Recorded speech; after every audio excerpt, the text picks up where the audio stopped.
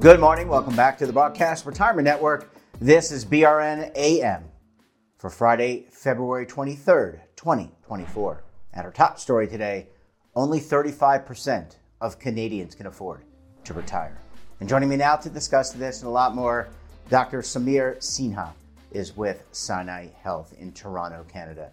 Dr. Sinha, it's great to see you. Thanks so much for joining us on the program this morning. Thanks for having me, Jeff. This is an interesting one. So you're in Toronto and I'm in the United States, but the headline on this particular article in the survey was only 35% of working Canadians age 50 and older can afford to retire. And I could have swear that I'm reading something in the U.S. based on U.S. statistics. How close? I mean, obviously we're separated by a border, but this seems to be a recurrence across many developed nations. It's a big issue, like across many developed nations, because it reminds us that, while some of us, have earned enough money and focused on our savings and may have access to a good, private pension in addition to, Social Security or in Canada, we call it the Canada Pension Plan. We know that a lot of people are struggling to make ends meet, during their day-to-day lives. So they're just trying to put food on the table or pay for a roof over their head. But at the same time, they're also saying, I don't even have the ability to save for retirement. So what we're seeing is that just like a number of older Canadians are saying, I'm sure it's the same thing in the United States where a lot of people are saying, look, I might have access to some Social Security benefits, but I haven't really, saved up a lot of money independently, and I might not have access to a workplace pension plan. So I'm not sure if I have enough money to retire, if I'll be able to afford unexpected costs like long-term care costs that might arise, and I might have to just keep working well into my golden years, if you will, just so I can afford to live. So this is not a Canadian thing. This is actually something common, increasingly common in many developed countries around the world, and it's something we have to address for the health and well-being of older adults. Yeah, and thanks for that. And I want to talk a little about longevity too, and add that here. It used to be and I'm not sure exactly what it is in Canada, but I have to think it's very similar. The mortality rate or the age that you live to, life expectancy age, continues to go up. That means that your money has to last longer. Just based on this survey, and again, it's eerily familiar, as we just talked about, to the U.S. and probably some other developed nations. That money that you're accumulating has to last longer. Do we need to do a better job of communicating all these different retirement apparatuses, whether it's a defined contribution plan where you put money away, a pension plan that you were talking about, the Canadian pension plan, or some other apparatus? Yeah, we have to do a much better job because, again, as you just, help to put in perspective with changing life expectancies. If you were born in 1900 in the US, your life expectancy was 47 years of age. In Canada, for some reason, we were always a little bit healthier, I guess, so it was 51 years of age. But we now know that the average person in the US will live till about 78 years of age. In Canada, it's about 82 years of age. So we're living longer than ever before. And when we created programs like Social Security or in Canada, the Canada Pension Plan, that was about, in the 50s and the 60s. That was years ago when the average person in the US or Canada didn't live beyond their 60s.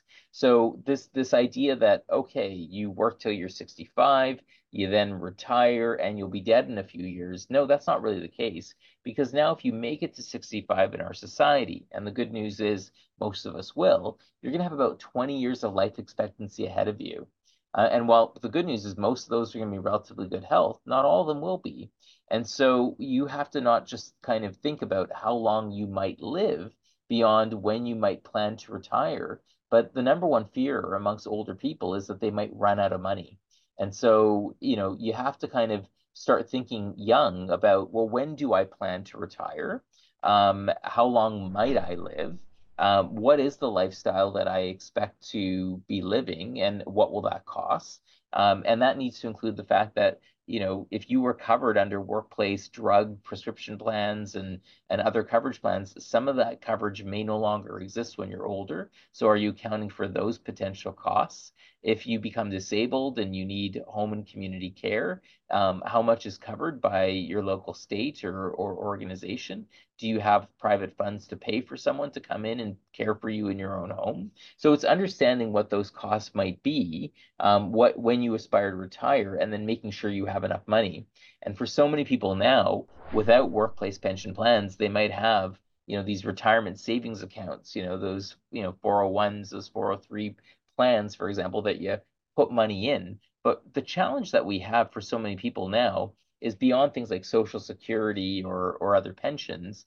Often, if you have these savings mechanisms, all you do is you retire, you end up with this pot of money, and then you've got to figure out how to manage it, for the rest of your life. And that's a really tough challenge because do you know how long you're going to live? Not really. Do you know if you're going to get cancer? Who knows? Do you know if you're going to have those supports? You don't know. And so trying to manage that becomes really problematic. And that's why, we're trying to look at new mechanisms or things where people can say, okay, this is what I've actually saved.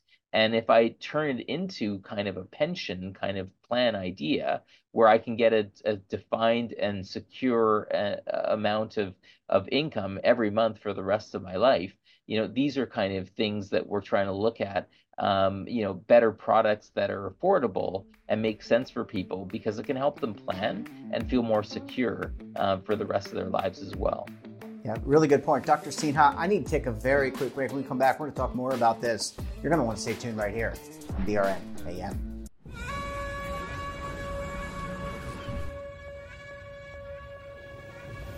Imagine a new television network that will make you richer, healthier, and in control of your financial future.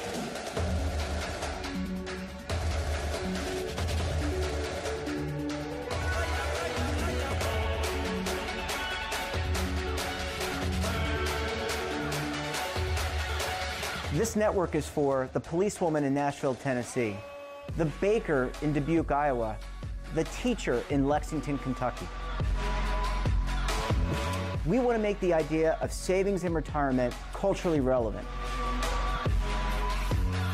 But what do you see as a defining issue of the midterms, especially for the smaller businesses? I mean, they are the lifeblood of the American economy.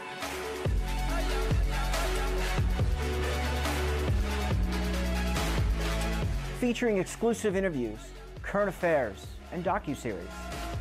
33 years old, you retired early. The philosophy is money only matters if it helps you live a life that you love. But you got to start thinking about retirement as soon as you get in. The Broadcast Retirement Network will drive very high engagement with premium partnerships. So this isn't retirement and savings for your parents or grandparents. This is for all Americans. And we're going to change the way you think about money.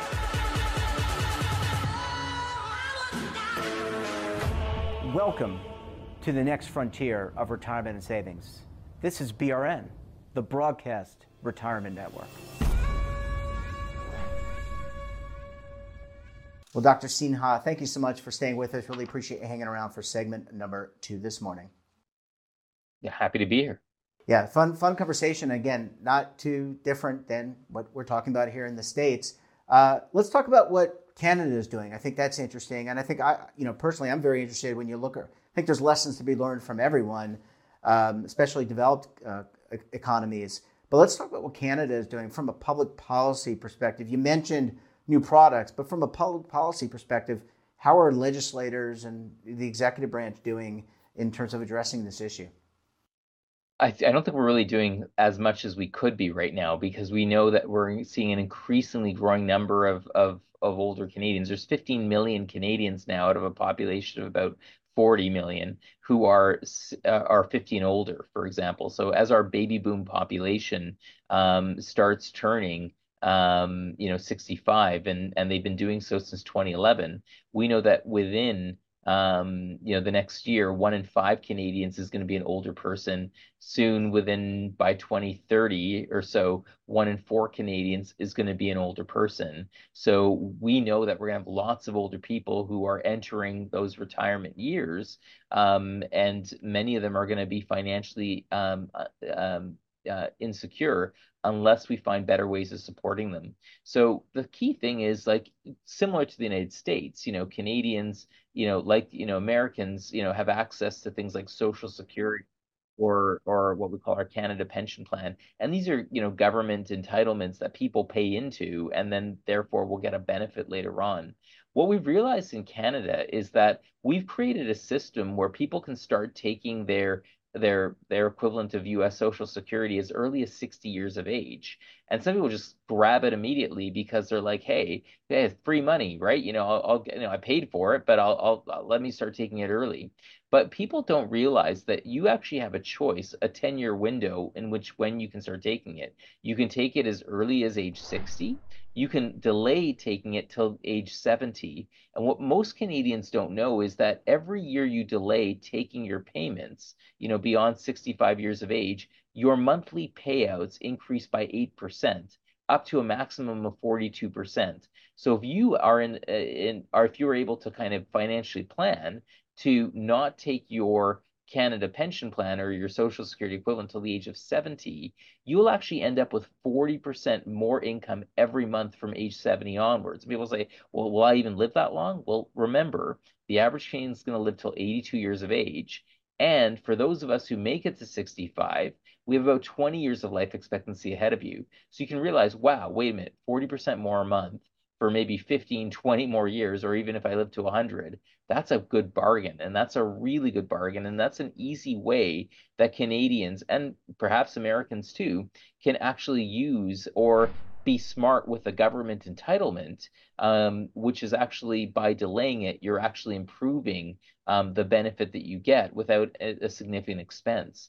But we're also trying to look at other mechanisms to improve financial literacy, making sure people appreciate what things are covered, what things aren't covered, and then what savings vehicles people can invest in, and how to make sure that when you have things like a defined contribution plan that leaves you with a lump sum of money at the end of the day, are there new products and services out there that people can take advantage of that can literally give you kind of like a standard, gold-plated pension, secure and stable income for the rest of your life. And so there is more legislative changes happening now to allow people, for example, who don't have what we call defined benefit pension plans, but more defined contribution plans, to be able to access those programs that allow them to turn what they've actually saved into the form of what we call an annuity that gives you stable, guaranteed income for the rest of your life. And that allows people to have a greater peace of mind, and also kind of better kind of sight lines on what they'll have coming in and therefore what they can afford. So we need to do more of these things because otherwise it really is a jungle out there. And I think a lot of people then find themselves having to return back to work or really scaling back and really struggling to enjoy their retirement in the best possible way. Yeah, really good point. And you make a really good point about education and information. Last question, Doctor. Let's talk. You mentioned long-term care in the first segment, and healthcare as you get older. And I think Fidelity here in the States, I think they're an international firm, but they release a report on healthcare expenses in retirement. They're going up, especially towards the end of life. You mentioned long-term care again.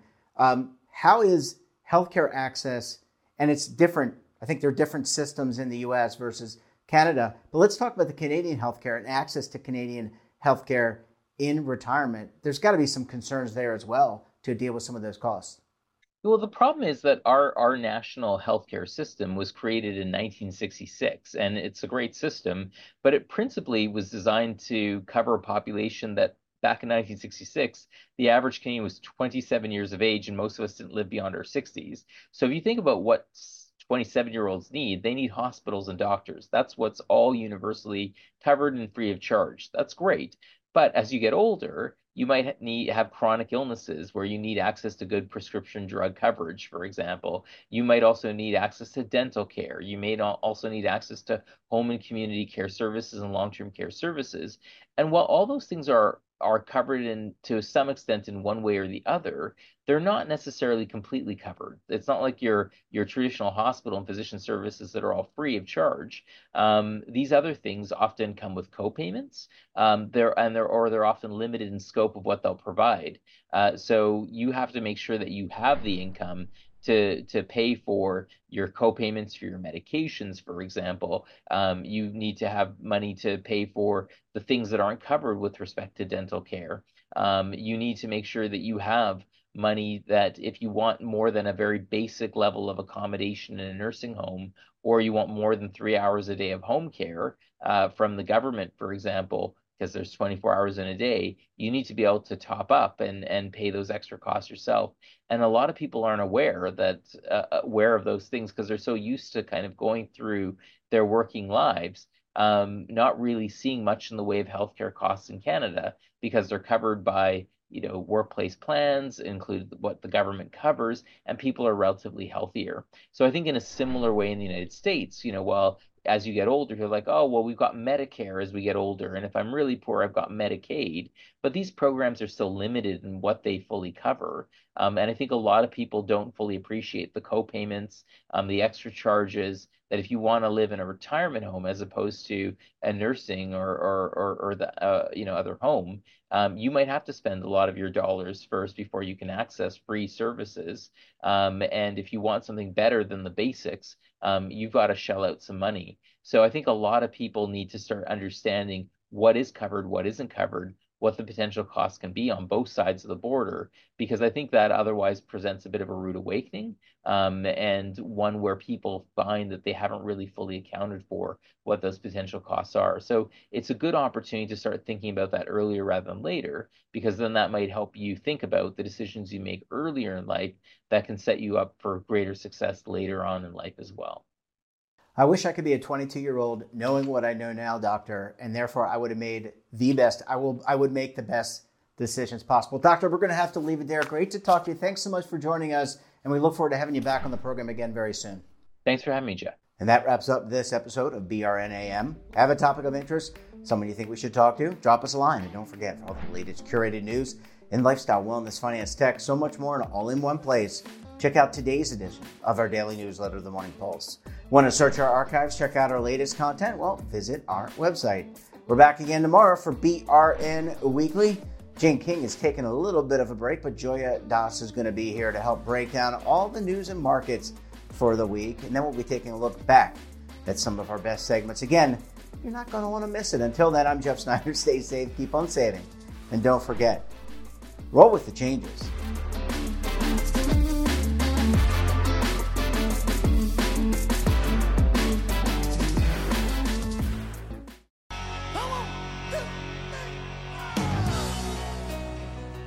Now is your opportunity to co-create content around any topic on the First Lifestyle and Wellness Network. Reach a global audience through our platform and co-own exclusive branded content.